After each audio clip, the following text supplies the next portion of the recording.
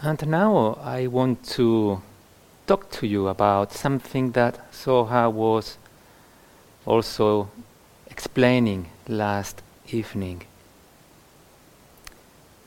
And it is Vedana. Vedana. As Soha said, Vedana can be translated as feeling tone, which I share with her that I don't like that translation very much. I prefer the other one that she also said, hedonic tone, the hedonic tone of experience. Hedonic comes from hedone, in Greek means pleasure.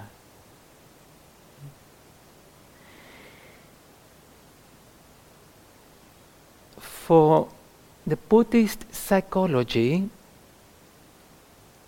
every experience that we have in any of the 6 senses elicits a hedonic response in the being, in the organism.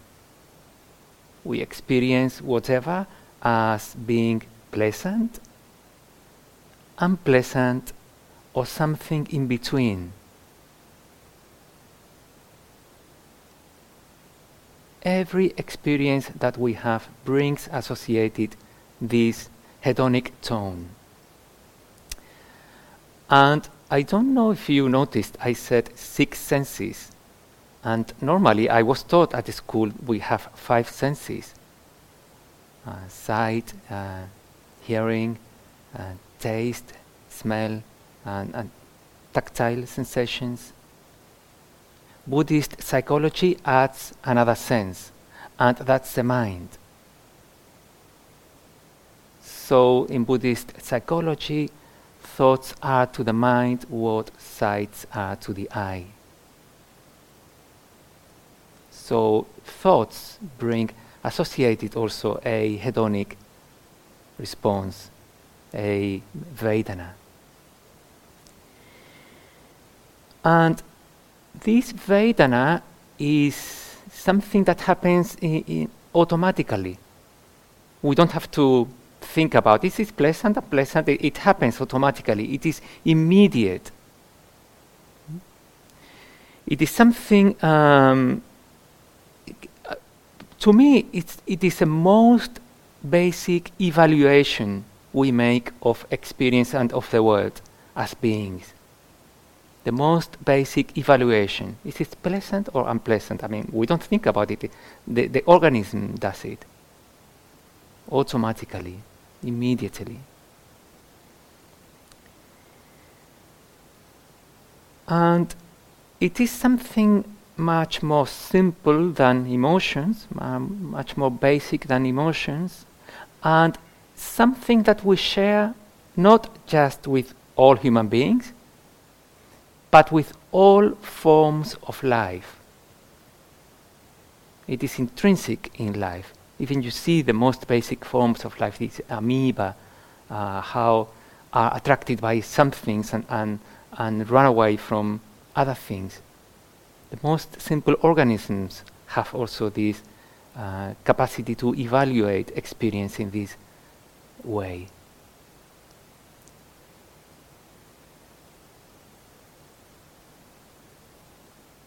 To me, there are some universal Vedana, some experiences that I think almost all human beings would consider pleasant or unpleasant. For example, if it was here minus 20 degrees, I presume all of us would consider that quite unpleasant. Though I know there are some people who like the cold, and I've got a friend who have cold showers even in winter. I don't know how she does it actually, but she does it. But I mean, that extreme 20 degrees, I presume everybody would feel quite unpleasant.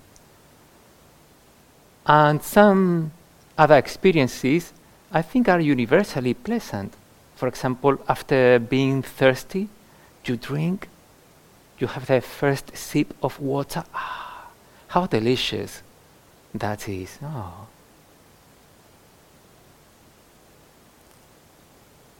Or just a gentle breeze on a summer day.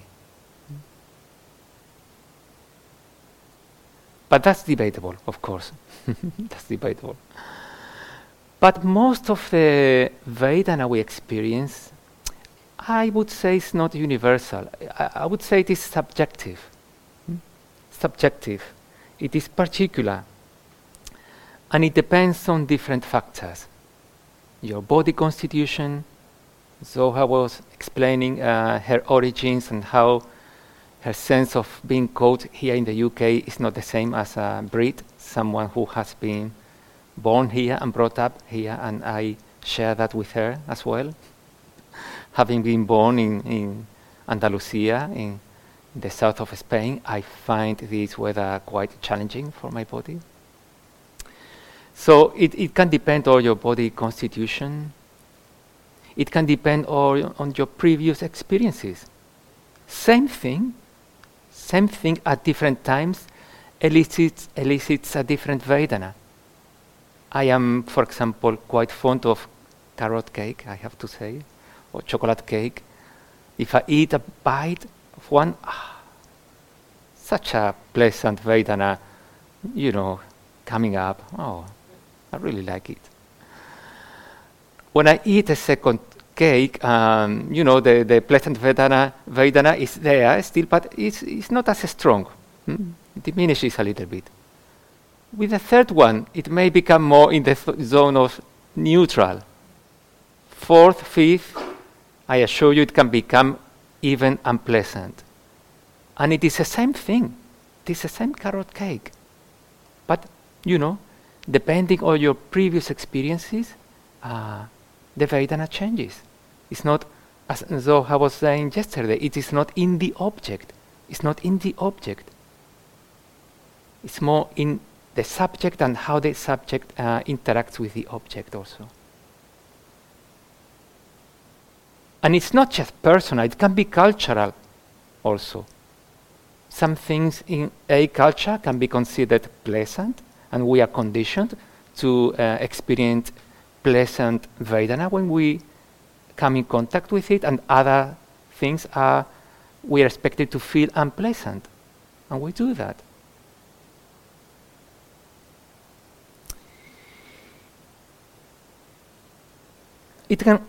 Vedana can be also related to our state of mind. The state of mind also conditions Vedana. For example, let's say you are in a hurry or you are irritable, you go to the supermarket to buy something. Everybody there seems to be conspiring to cause you problem. They are either in the way of things you want to get, the people in the queue, why is that person taking so much to put the things on the... everybody seems to be conspiring against you. The opposite, you are in a good mood. It's just such a pleasure to enjoy the space with these people, and you really care for them, and you smile, and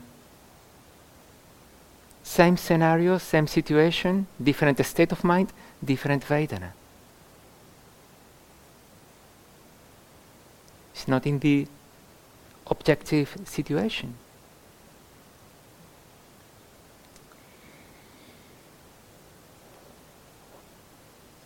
So the Buddha was very adamant in encouraging us to bring our awareness to this aspect of our experience, to this aspect of life, to Vedana. He was very encouraging. And pay attention to Vedana. And you may wonder, all of this may sound interesting or not, but so what? Why should we pay attention to this area of experience? Why is it important? Why does it matter? What do you think?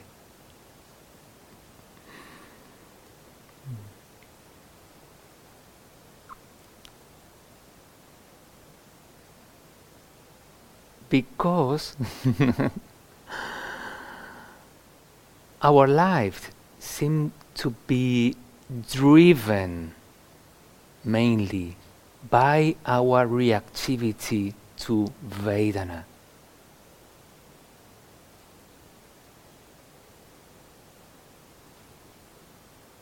Our lives seem to be driven by this reactivity to Vedana. Which reactivity? Well, when we come into contact with something and we experience pleasant Vedana, the habitual reactivity is to try to grab it, to hold on to it, to intensify it, to try to replicate it in the future. If we don't have it, but we envision that we will get as a pleasant Vedana, to chase it, to pursue it, to go after it. With unpleasant Vedana, the reactivity is to get rid of it, to try to get rid of it, to try to avoid it, to push it away. If none of these strategies work, try not to feel. We can get even to that. I don't want to feel. I prefer to numb my consciousness, to shut off my consciousness, rather than to feel something unpleasant.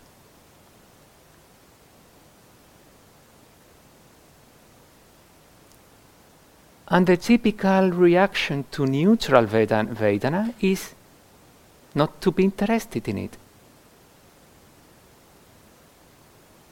to ignore it, to be oblivious to it. So see if that is true in your experience. Just I give it to you for you to check in your own experience.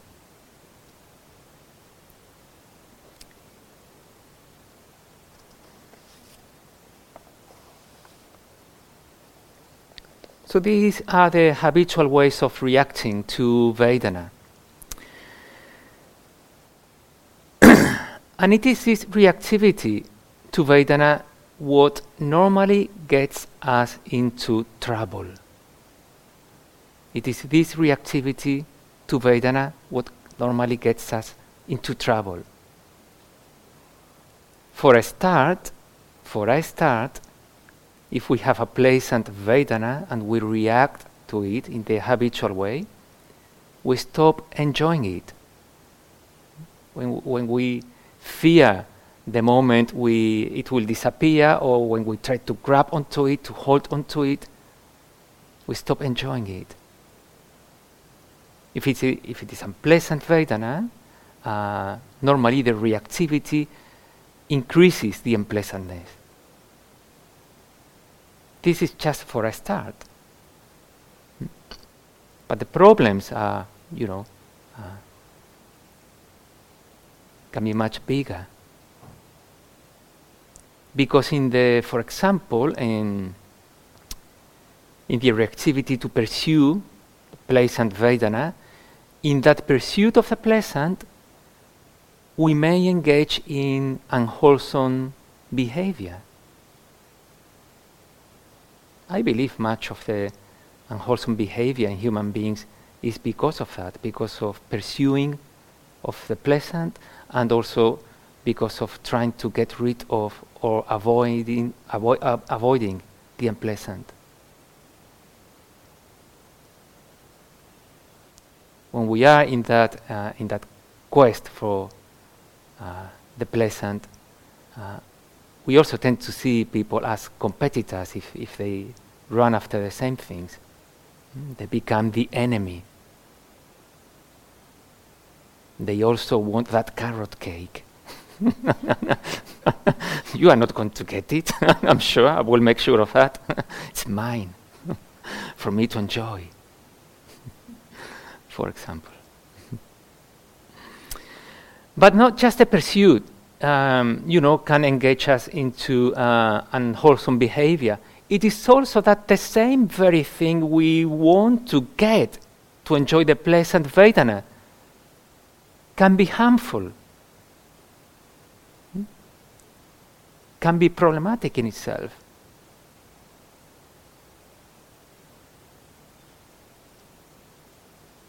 So many substance addictions, and we can see that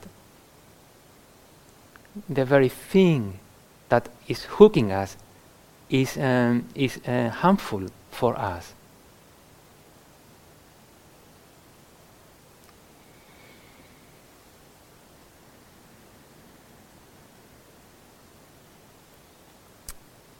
But I think for me, more fundamentally than this, and these are really big problems, big issues, but to me, fundamentally, the biggest problem, the one that has more philosophical weight, is that when we allow ourselves to be run by reactivity to Vedana, we are not exercising our freedom.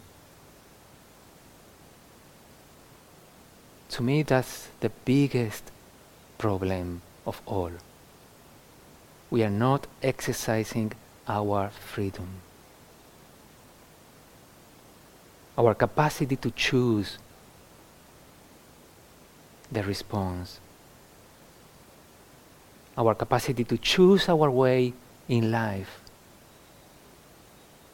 Ultimately, our capacity to shape our life based on our deepest intentions. To me, this is the most essential issue in Vedana.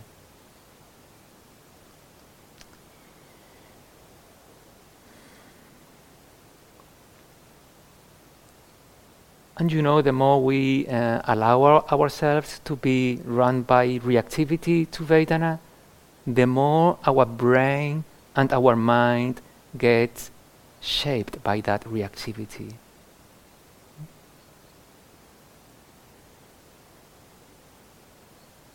So a big question here, how do I want to live my life? How do I want to live my life? Do I want to be the artist of my life?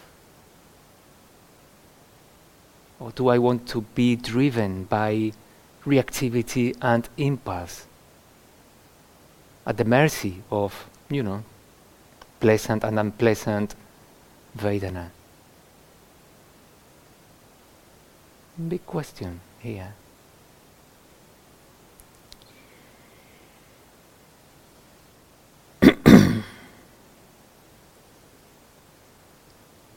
So just to make sure that I am, explaining what I want to explain well, the Vedana is not a problem. Vedana is not a problem at all. Vedana is something that we have as human beings, and we share with all living beings. The problem is the reactivity to Vedana. We are not trying to eliminate Vedana. We are trying to have a wiser relationship with Vedana, so we don't become a slave to Vedana.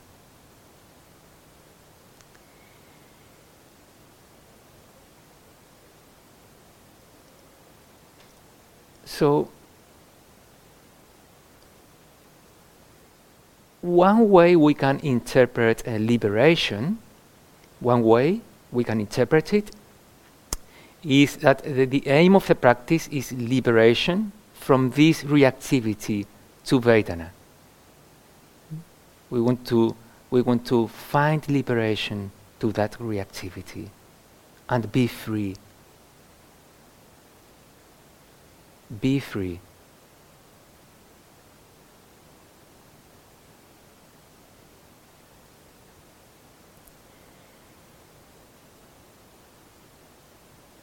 And that is something actually really a beautiful aspiration. Beautiful aspiration. That we can come into contact with something that is pleasant or unpleasant, that we can ground ourselves, that we can breathe, not to react, and then choose a response more mindfully, more consciously. To me, that's a beautiful aspiration. And that is possible, actually. It's possible for all of us with practice.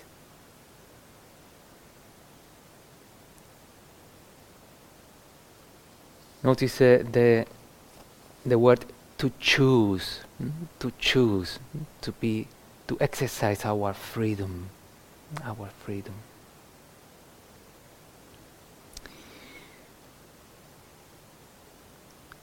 So I was talking about Vedana last evening, as I said, but she was also talking about metta. She was also talking about metta. So how do we pair these two, our metta practice with our Vedana practice? Well, I'm going to give you a suggestion for you to play with. Well, the first thing that we can practice with Vedana and metta, the first thing that we can do is just to be aware of Vedana, to pay attention consciously, to notice if what I am experiencing is pleasant, unpleasant, or something in between. To bring awareness to this area of experience, Vedana.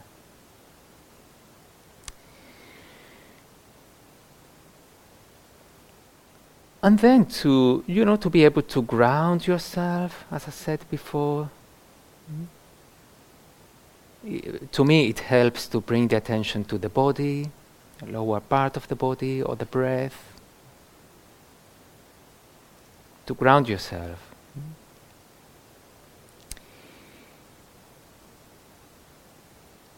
So we can soften our impulse to react to the Vedana that is present, either if it is pleasant or unpleasant. And then we can bring metta to the encounter with the Vedana. We can bring metta. We can bring this friendliness, goodwill, kindness. And what happens? What happens if we bring metta to pleasant Vedana? What happens? What happens is that metta gets shaped or morphed into appreciation. We can appreciate whatever is pleasant without grasping at it, without clinging at it, without even trying to hold on to it. We can just appreciate what is pleasant, what is lovely, beautiful.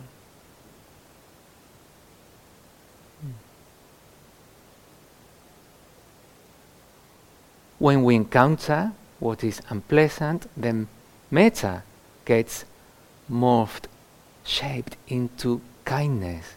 We can bring kindness to that unpleasant experience. Kindness to the encounter, kindness to ourselves, experiencing something difficult in the body, in the mind. You can even say to yourself, can I be kind to myself in this moment of difficulty?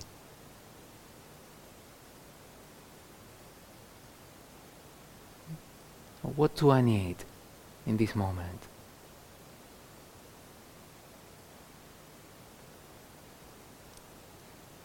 And finally, when we bring metta to the neutral, we can become interested. We can become interested in the neutral as well. This breath, for example.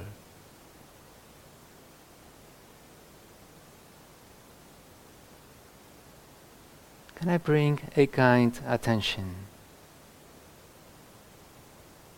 to the sensation of a breath in the body?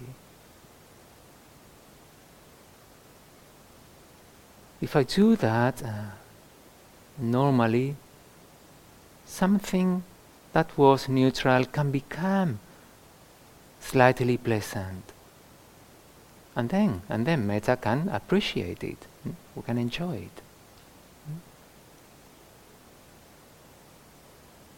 This is something that we can practice and we can learn. And it's a real key in the path of liberation. A real key in this path of liberation.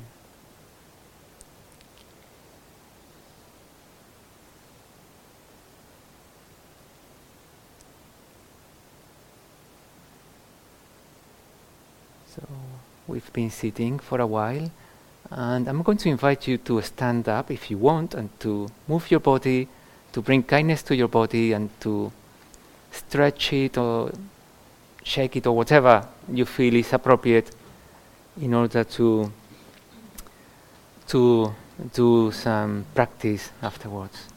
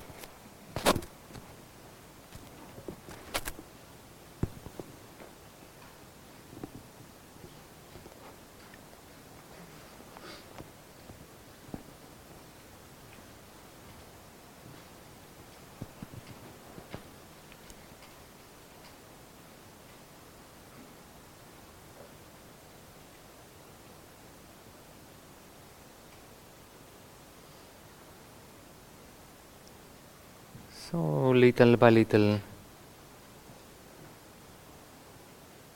coming back to your seat.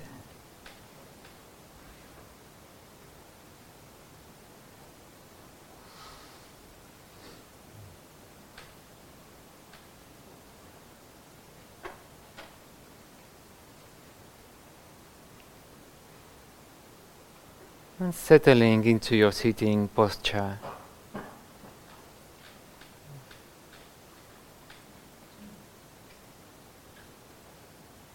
Making any adjustments you need to make in order to sit.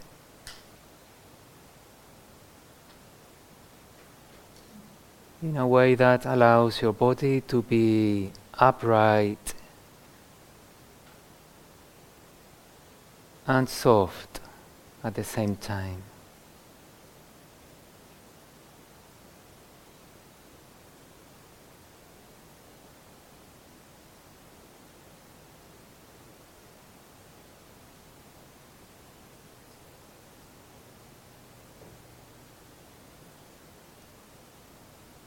And bringing your attention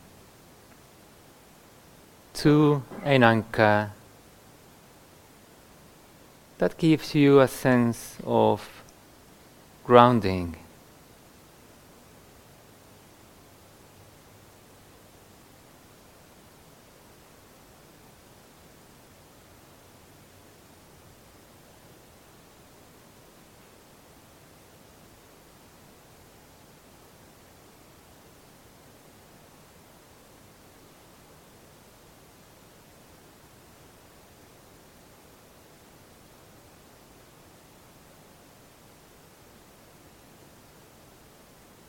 Maybe the sensations in the lower part of your body.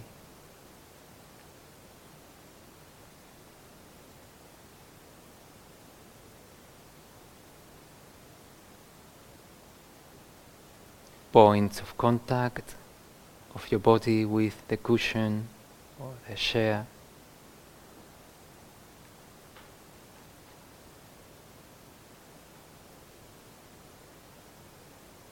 Or the floor.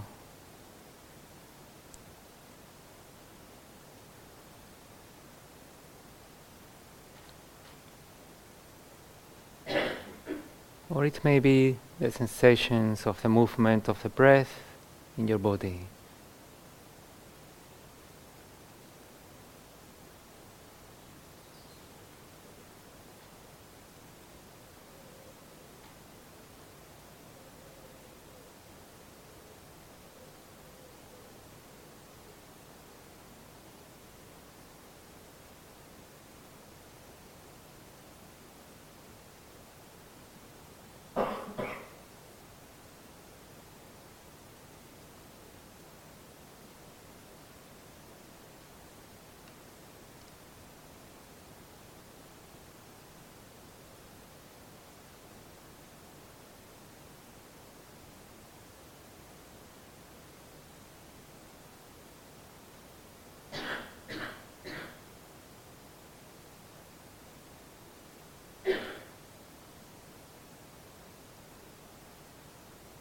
Just taking some time to ground yourself.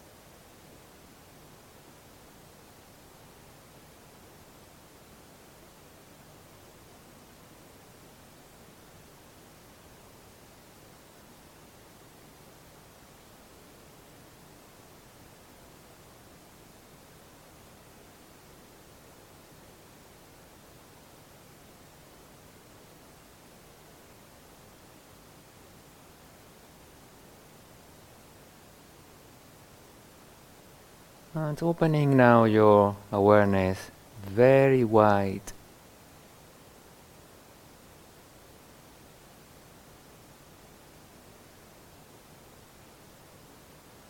To include any bodily sensations,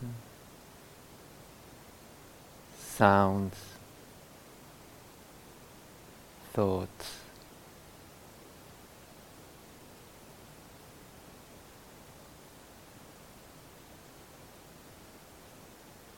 And paying particular attention to the Vedana of the experience in this moment.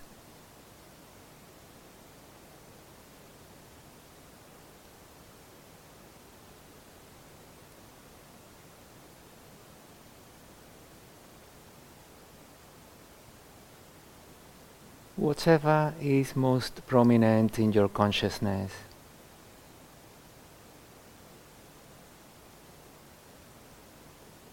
Is it pleasant, unpleasant, or neither?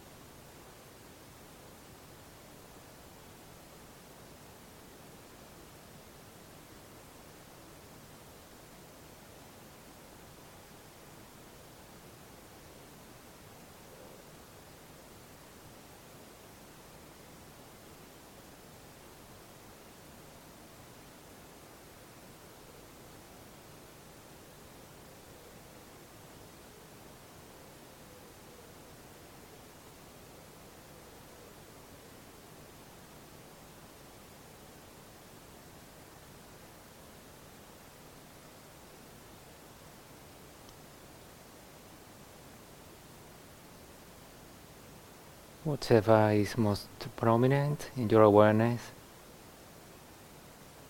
Just noticing, is it pleasant, unpleasant, something in between?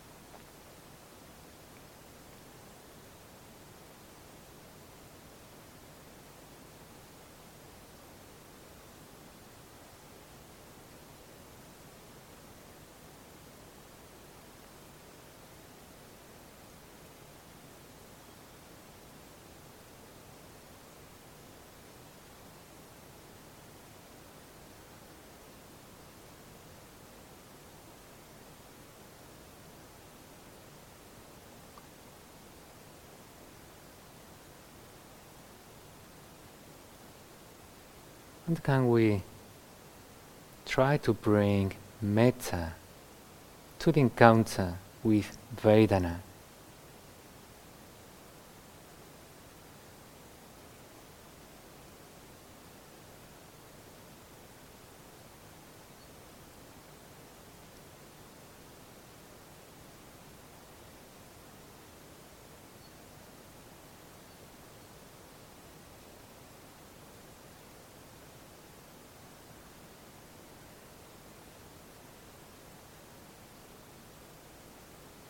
If it is something pleasant we are experiencing,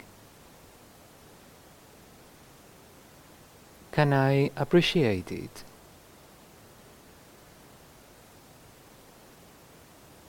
Can I enjoy it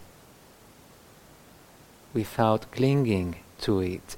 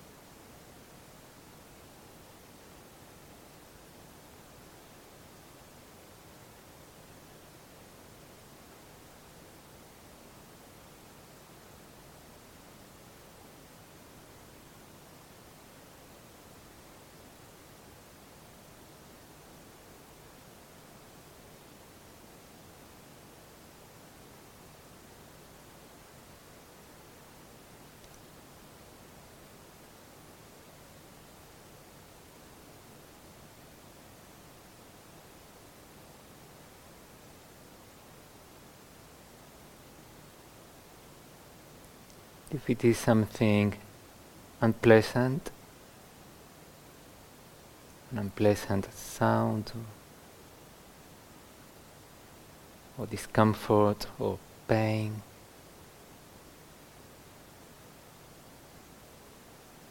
instead of collapsing into the reactivity of trying to push it away,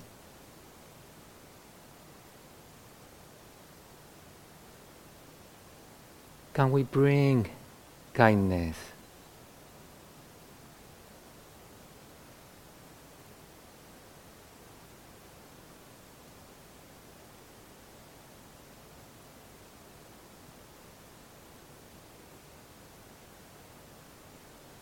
can we bring kindness and breathe with kindness?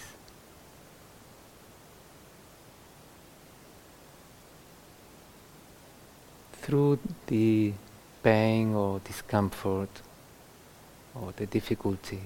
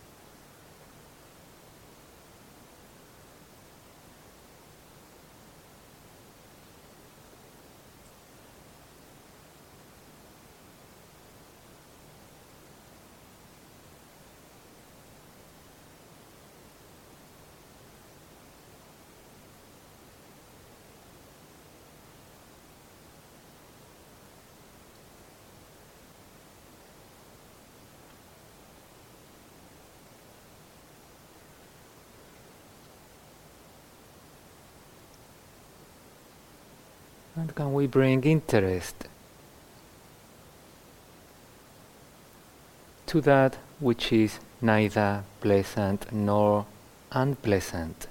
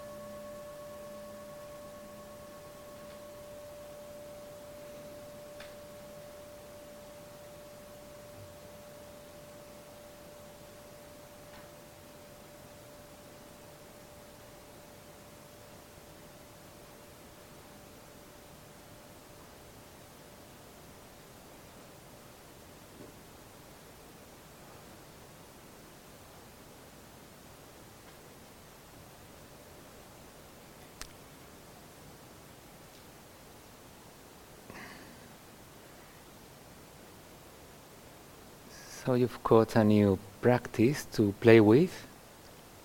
So as you go along your day here at Kaya House, you may want to explore this, and you may just want to pay attention to the Vedana of your experience. To do that as grounded as possible,